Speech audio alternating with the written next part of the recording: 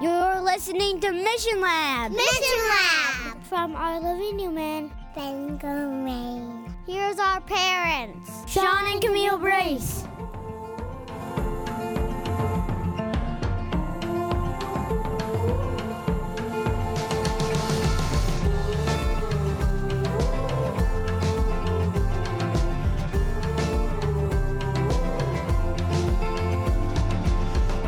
Hello everyone, welcome to Mission Lab episode 89 entitled Beauty is Truth.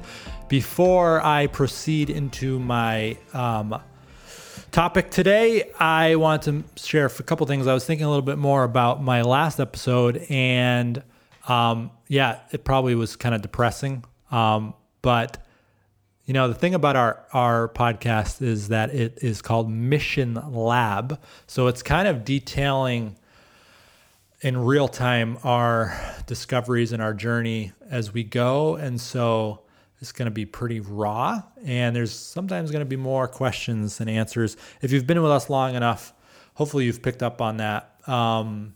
What I kind of feel a little self-conscious about is the fact that, you know, some of the things we shared a few years ago were like, oh, okay, maybe it wasn't as straightforward as we thought it was, and there's more to learn here. So I always want to hold my views with an open hand and recognizing that there's always more to learn. And anyway, I just wanted to mention that. Hopefully I didn't lose like half of my audience because it was so depressing. But the other thing is you might hear a lawnmower in the background. That's because my neighbor is mowing their lawn, I guess, which is a good sign because that means it's still kind of lawn mowing season. With all that said, I want to get into what I want to share today. So this topic might find its way into a lot more future episodes because it's a topic that I'm going to be spending, at least I anticipate spending a lot of time thinking about and researching and studying, and I can get into that more later in the future. But I don't think it's just merely an academic exercise. It's extremely relevant to kind of our thinking as to what it means to be the church and what it means to be on mission and what it means to be disciples in 2020, the 21st century, which is its own unique context. And so, yeah, this one is called Beauty is Truth. Now, the impetus for these musings today derives from a little booklet that was published in 1848 entitled History of All the Religious Denominations in the United States. Okay, published in 1848. Now you're thinking to yourself, okay, we're living in 2020. What does that have to do with, what does 1848 have to do with now? And I have never been more convinced that we learn so much about our present situation as we do by studying history. And there's just so much insight to gain, realizing that like a lot of the things we face today are not new to us, even though, as I said, we are in a new context. But anyway, so this book, I should say, History of All the Religious Denominations in the United States. It was a groundbreaking book because it invited 53 kind of denominations / quote unquote sects, sects, 53 of these religious communities to write about and to explain their particular religious views to the world, to the United States. So again, there was people all the way from Catholics to Free Will Baptists to the German Reformed Church to the Disciples of Christ to Adventists, and by that I do not mean Seventh-day Adventists, because Seventh-day Adventists did not officially organize until 1861, 1863. These were the original Adventists that Seventh-day Adventists kind of evolved from. And they, of course, were started by William Miller.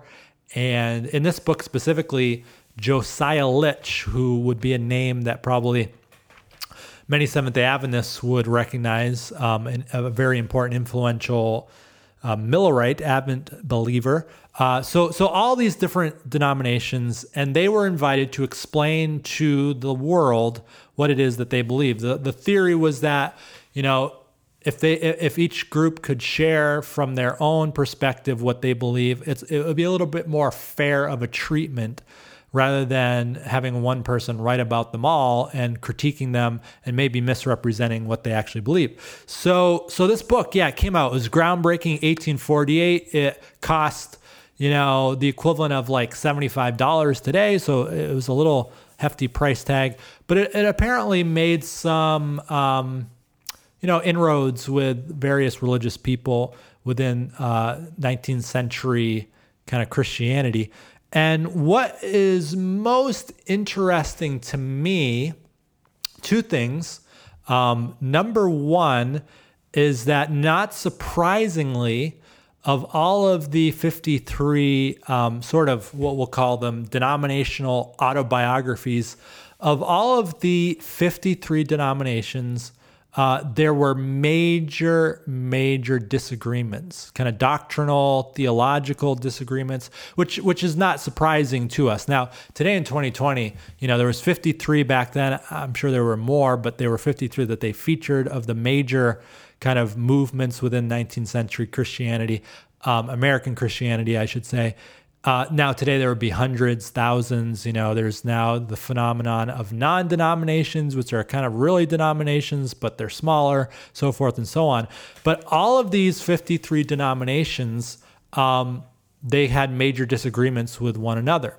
So again, that's not surprising. However, what was also remarkable is that almost without exception, except for maybe like the Roman Catholic community, maybe a few other kind of what we would call Reformed traditions, but almost without exception, every denomination claimed that they, quote, had no creed but the Bible. And they proposed that they were the correct interpreters of Scripture. And they said, only if these other groups took the Bible and the Bible alone as their source of authority, they would see the same things we see. And so there was this presumption that each group was, of course, and again, this is not surprising, there was a presumption that each group had that they were the correct interpreters of Scripture, and they wanted to have no other creed but the Bible.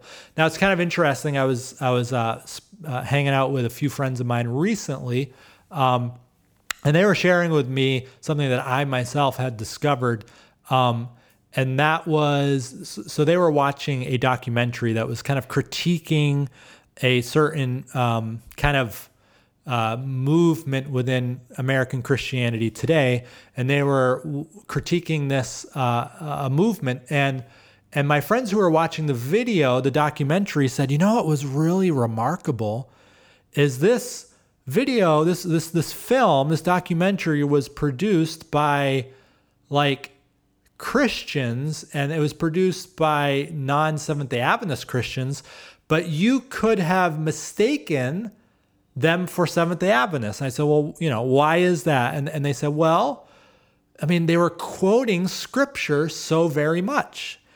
And the insinuation was, I'm not at all like pushing back against them, because I have the same like surprise, when I first started kind of stepping out into the wider world of Christianity, I had the same surprise that, wow, these other people actually do believe in the Bible. I was kind of always kind of implicitly taught to believe growing up that my particular community of faith, which is to say the Seventh-day Adventist Church, I was kind of led to believe that Seventh-day Adventists were the only Christians that really took the Bible seriously. Like, if you want to know what the Bible says, then you come to us because we're the ones who take it seriously.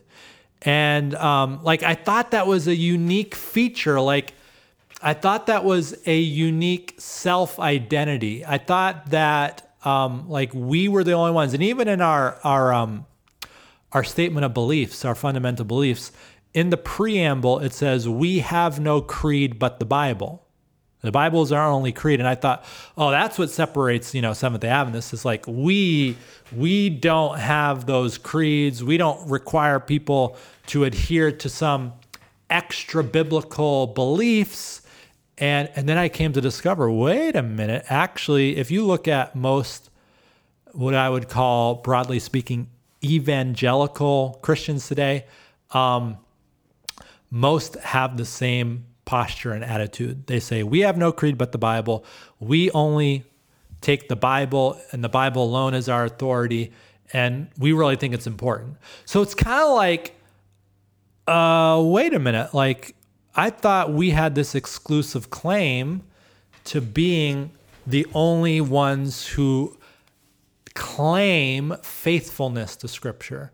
And we say, if you want to know what the Bible means, you come to us because, we're the ones who take it, we're the ones who actually read it. And that is number one, it's a very arrogant claim and posture. And number two, it's just not right. There are people within the wider Christian world who maintain that they are every bit as faithful to Scripture as I do. And so, as I was reading this little book, this book from 1844, and I'm confronted with that reality, which again is still present today, I'm thinking to myself, oh man, this is interesting because I don't know what to do with this. And I realized that there was kind of a few different ways that I could relate to this idea. And the first way is, I think what a lot of people who are more conservative in their approach to Christianity, a lot of them would tend to go this first way. And that is to say something along the lines of, look at all these people who disagree about the Bible, and there's lots of confusion, there's lots of variance in their opinions, and they claim to believe Scripture, but obviously they're mistaken about these things. And thank God that we came along, our faith, our community of faith came along so that we could set everyone straight. Like, oh man, aren't they so lucky that finally our group came along and we get to tell them, actually, this is really what Scripture says. This is actually, you guys are mistaken. You're disagreeing about it. You are arguing about it. But oh man, kind of like the Pharisee and the publican, he's like, oh, thank God that I have come to the scene so that we're not like these other Christians that argue about Scripture, but we alone can set the record straight. So I think that's a typical attitude. In fact, I remember recently somebody I know was kind of summarizing some of the typical interpretations of prophecy that are present within the wider Christian world. And there is, all sorts of different viewpoints from, the secret rapture to, the nation, the state of Israel being, the temple being rebuilt in Israel as having some sort of sort of, some sort of significance when it comes to prophecy. And this person was like, oh, look at all of these crazy interpretations of prophecy. And it's a good thing that we actually have the correct understanding of prophecy. And so that we don't get deceived by, these various crazy prophetic interpretations. And I looked at it and I said, I don't know. Like, actually what that does to me is it encourages me to actually have like a little more humility rather than saying, oh, thank God that we have the right interpretation. Everybody else thinks that as well. Like, nobody says, this is a wrong interpretation of prophecy, but I'm going to believe it anyway. Everybody else thinks they have the correct interpretation. So that actually gives me more humility and it gives me pause. And that's not to say that I'm just like wishy-washy and be like, well, I must be wrong because everybody else thinks they're right and they're clearly not right. But it just encourages me to be more humble and to realize that I need to not be arrogant in my claims to know exactly what Scripture says or what how prophecy is interpreted. There's this book called Desire of Ages, one of very important books for Seventh-day Adventists. And what was so incredibly eye-opening to me was Ellen White in that book speaks of the Magi. She speaks of the wise men in Jesus' day. They came and they saw Jesus and they gave him gifts. And she actually says there were those among the so-called heathen who had a better understanding of the Old Testament prophecies than the Jewish leaders themselves. And I'm just like, hold on here, time out. Let me take a step back. Let me realize that calls me to humility, that the people who were supposed to be the stewards of God's holy scriptures, who prided themselves on knowing those scriptures, actually knew less about those scriptures than people who are so-called heathens. And so let me not be so arrogant or presumptuous as to say, thank God that I came along. Thank God that our denomination came along, because all these people in 1848, Seventh-day Adventists didn't exist yet. All these people in 1848, they thought they had it figured out, but they were arguing about it. But we came along and in 1863, we set the record straight. No.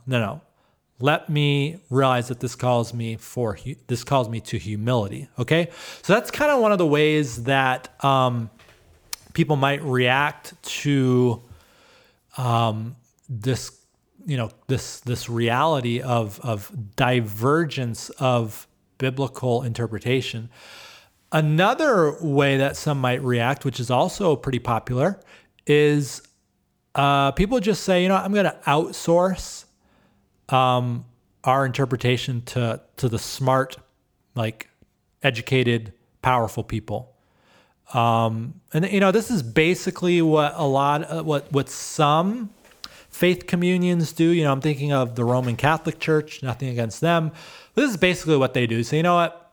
I'm just going to let the cardinals, the Pope, the priests, I'm going to let them sort it out, and whatever they figure out, I'm just going to, I'm down with that, Now, it goes without saying that this particular posture is, I don't believe, sustainable, not the least of which is because so often and so easily what happens is those who are given that kind of authority by very nature abuse that authority. So that's just not sustainable.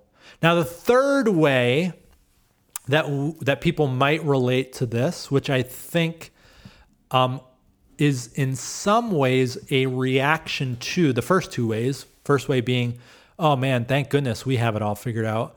And And then secondly, hey, let's let these really powerful, influential, smart people like just tell us what to do.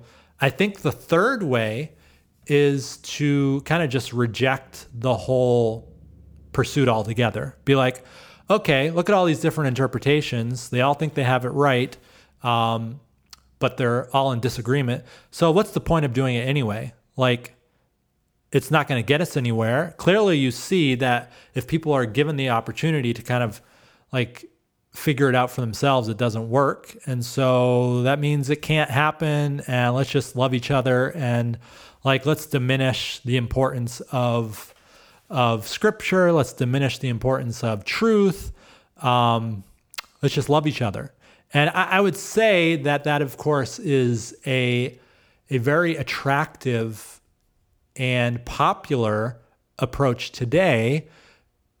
We see within kind of the Western world there is this heavy emphasis on pluralism, going, of course, to the extreme of just complete agnosticism or, apathy about organized religion and scriptural authority and all of these things.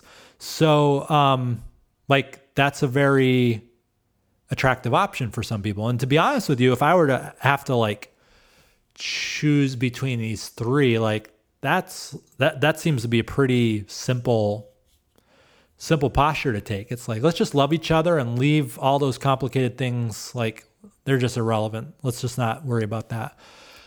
So that to me, again, there's an attraction to that, but it leaves me also feeling empty, because here's the deal, scripture is so incredibly important to me. It is so transformative. It is so life-giving. It is so motivating and beautiful. It is beautiful. And so I can't surrender scripture over to plurality. I can't surrender it over to an attitude that says it's just a bunch of nice stories that you can gain inspiration from. There is something much deeper and greater going on with scripture than just that. And I think what I'm going to propose to you, and I've kind of hinted at it, is that there is a fourth option. And that is simply this. Scripture has not been given to us for the purpose of coming up with the right answers. That is not the purpose of scripture. The 19th century, when all this kind of history of all the religious denominations in the United States was developed, including my own faith community, it was developed within the context of modernism. And I don't have time to go into all the ins and outs of this, but basically it was this Enlightenment project which kind of pursued truth in very, I'm going to say, intellectual and syllogistic terms. What I mean by that is truth was primarily an objective exercise that one pursued to come up with the right intellectual answers. And so you approached it not as an art lover. You approached it as an art critic. You approached it as a scientist. You approached it as a mathematician who was trying to put together a formula so that you could come out with the right answers on the other side. But scripture was not given for simply the modern human being. Scripture was not given simply for us to come up with the right answers. Scripture is not a textbook that we use to kind of straighten everyone else out. Scripture is a story that God invites us into personally, so we can encounter his love to greater degrees and learn how to love others to greater degrees. So it's not it's more testimony.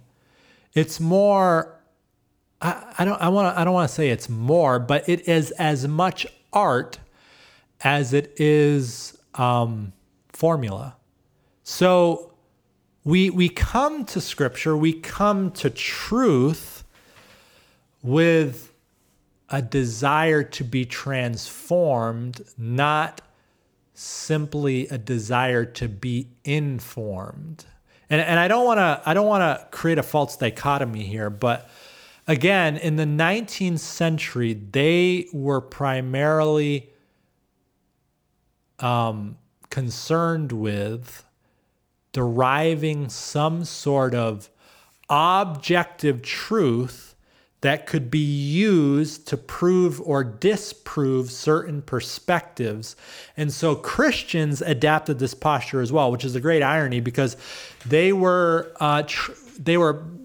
violently trying to resist kind of the modern influences, which questioned the historicity of the virgin birth and questioned the historicity of the resurrection and creation. And so they were violently trying to resist the modern project, but they responded to modernism with their own modernism.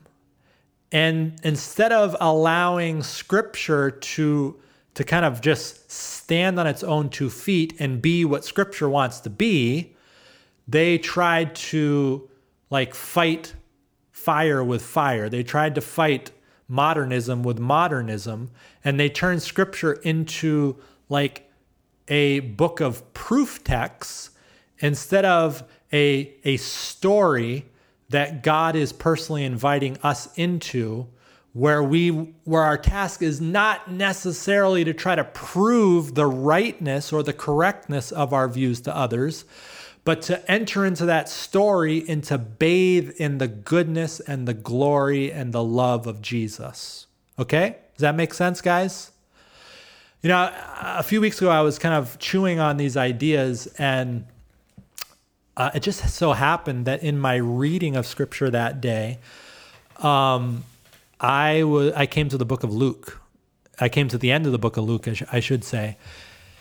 And Jesus has obviously been resurrected. He has been he's been on the road with the 2 disciples on the road to Emmaus, and he talks with them. They don't know who he is. He opens up the Scriptures and helps them see what's all about. And then by the time they figure out it's him, he just disappears. And they say something very fascinating. They're like, didn't our hearts burn within us when he was explaining the Scriptures? They're like, oh man, there's something going on there. We have encountered the living Christ, and it was transformative. So they weren't like, oh yeah, okay, didn't it make sense? You know, these things add it all up and stuff. They're like, no, we have encountered Jesus. We have experienced him. And so then what happens is they run off and they go to the 12 or the 11 at this point in the upper room. And, you know, the disciples were up there in great fear. They were anxious. They were confused. They didn't know what was going on. And then these 2 disciples, who are part of the larger, body of disciples, they came and they share with the 11 what's happened. And the disciples are still kind of I don't know, I'm not so sure. And then suddenly, Jesus appears before them, and they don't know how he got in there. They're kind of fearful. They're not sure what they're seeing. They're not sure if it's Jesus. They don't know what he's up to. And the first thing Jesus says to them is, peace be with you. So he's trying to calm their anxiety. He's trying to calm their heart. He's trying to get them to know that they have nothing to fear. And they thought they were seeing like a ghost. And I love what happens next. I'm going to read from the Message kind of version of this. It says, he continued with them and he said, don't be upset and don't let all these doubting questions take over. In the New King James Version, it literally says, don't let your heart doubt. So this was not simply an intellectual, experience they were having. This was like something that reached the very center of their being. And he's like, don't get wrapped up in these emotional, psychological doubts that are going on in the very center of your being. He said, don't doubt, don't let them take over. And then he says this, and I love this. As I was reading this, I was there on my bed, like, the answer to their doubts is, check this out. The answer is, look at my hands, look at my feet. It's really me. Touch me. Look me over from head to toe. So the answer to their doubts was Jesus. The answer to their doubts was not a formula. It was not a syllogism. It was not, an intellectual exercise. Don't get me wrong. I am a big fan of intellectual exercise. We're doing it right now, as a matter of fact. But the answer to their doubts was an encounter with the living Jesus. And I don't know, I just got so swept, like this longing in my heart swept over me. I just want to be with Jesus. I just want to feel Jesus. I want to touch him. I want to feel him. I want to see him. I want to be in his presence. And like, that's a very, very personal thing that you can't transfer. I've been saying this lately, like, you can't really transfer truth. You can only testify to truth. So, like, again, it's not a mathematical formula. It's not a syllogism. It is an encounter with the living Jesus. Now, check out what then goes on and takes place. What happens? After he actually eats food, he wants to prove that he's there in the flesh. And so he said, verse 44, everything I told you while I was with you comes to this. All the things written about me in the law of Moses, in the prophets, and in the Psalms have to be fulfilled. And he went on, check this out, he went on to open their understanding of the word of God, showing them how to read their Bibles this way. So could you imagine like having a Bible study with Jesus? Like, he's like, guys, you've been kind of not reading the Bible the right way all this time. And I want to show you how to read it. Like, I'm going to give you a Bible study. And so that's what he does.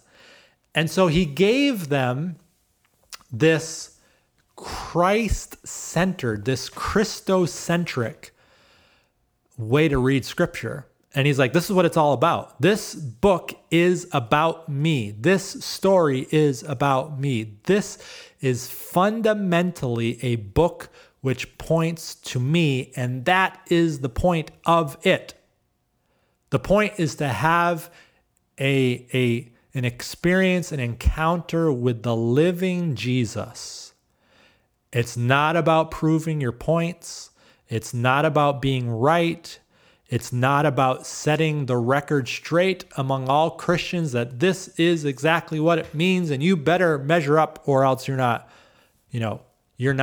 a faithful, devoted student of Scripture. So for me, again, that's non-transferable.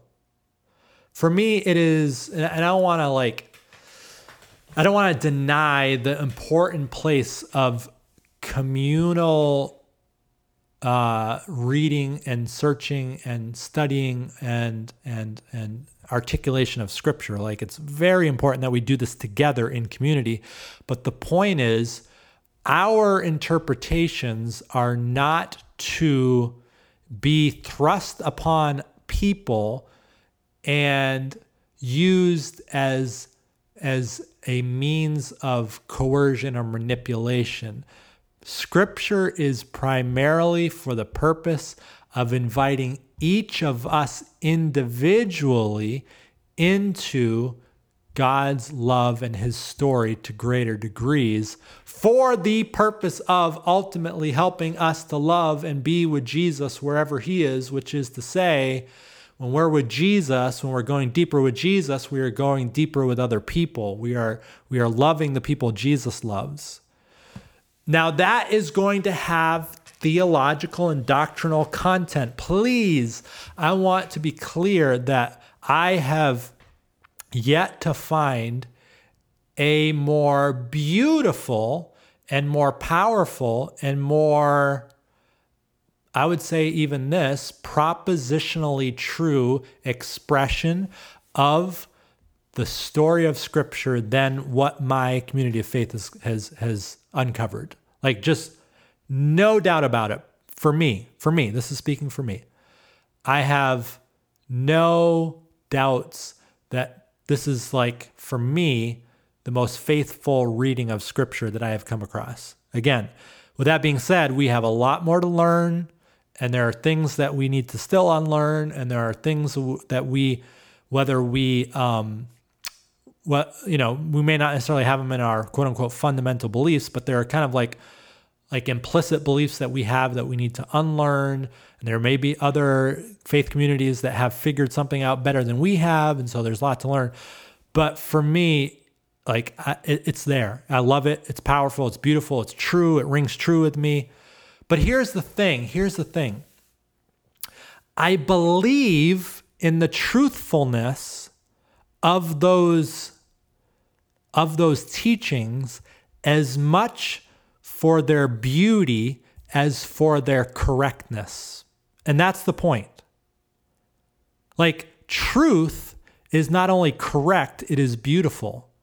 And for me, I am as much committed to truth because there's beauty in it as just as much as there is correctness in it. And I think that part has been lost sight of by many of us, is that, again, this is a very modern posture, is that we think truth is defined only or exclusively by its intellectual correctness.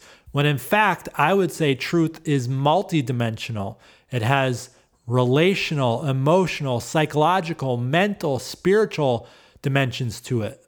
And so it's not just, okay, is this true intellectually? It is, does this speak to my being in all of its varied dimensions, emotionally, spiritually, intellectually, relationally, socially? And to me, the reason why I am committed to truth and our particular understanding of it, it's as much as because it just resonates with my being, and I can't prove that to anybody else. It's like hearing a beautiful song. I can hear that song, I can rejoice in that song, I can glory in that song, but I can't prove to you that song is like objectively true. I can't prove to you that it is objectively like authoritative over everybody. I can just know that it resonates with me, and it reaches down deep into the very core of my being, and I feel in many senses that way with Jesus. Like, it's as much about how I encounter him in all of his beauty and his love and his transformative power as it is to its propositional content. You know, John Keats, the poet, put it this way: beauty is truth, truth, beauty. So I would submit to you that like truth is as much encountered in a beautiful painting as it is in a list of beliefs. Like there is truth in beauty. There is like, yeah, there's, it's as much about the beauty of it as it is the correctness of it. And I think one of the problems we've gotten into is like we have erred on the side of the correctness part. And as a result, we have not like presented truth in its beauty. It's rather interesting that David in the Psalms, he said, "One thing have I required of the Lord, and that do I seek." The one thing he's kind of pursued, like when it comes to God, he said, is to behold the beauty of the Lord. To behold the beauty of the Lord. And he said that I may dwell in the house of the Lord. So like for David, this was an experience. Like he wanted to encounter God in his beauty, and he wanted to be in his presence. And again, I don't want to draw a false dichotomy here, because there is intellectual propositional content when it comes to scripture, when it comes to the gospel. But like it's every bit as much about the way I experience the gospel and the good news and truth. Paul in Romans 8, he says, God's Spirit bears witness with our spirit that we are the children of God. So like that's something that you can't really prove. You can't really like put your hands on it. You can't like argue for it. It's just kind of like this, it's a spiritual thing. Like there's something that happens when God's Spirit reaches out to our spirit. I'm not trying to get like pantheistic here. I'm not trying to get overly mystical. There is a place for mysticism in the best sense of the term. I'm just quoting Paul. Don't get mad at me. Paul says the Spirit, God's Spirit bears witness with our spirit. So there's something that takes place that is a spiritual, emotional reality that you can't just like transfer to somebody else. You can't prove to somebody else. And so here's the deal. Like I believe in the authority of Scripture because I know that when I go into my bedroom and open up the Scriptures and I open up my prayer journal and I'm writing and I'm pouring my heart out to God and I'm reading the Scriptures, I know that when I do that, I am going to have an encounter with the living Jesus, and I come out the other side of that time with peace and with joy and with love and sometimes sadness, because like that's a legitimate emotion to experience in the presence of God. And I come out with conviction, and I come out with conviction. Sorry, I don't have another flowery word to use. And you know what? I cannot transfer that. I can't prove to you using a very modernistic mechanism. I can't prove to you that I've encountered truth, that I have read truth. I can't prove that to you. But you know what? That's okay. That's okay, because I know the way it has transformed me, and I know that I need that, and my soul longs for it, and God is shaping me into His image, the image of Jesus, and hopefully by God's grace, I'm becoming a better person through it, and I'm putting on the beauty of God's character, and I'm growing in my patience and my love and my forgiveness and my conviction. And I don't know, guys, I think that's what it has to be. It has to be that truth is beautiful as much as it is correct.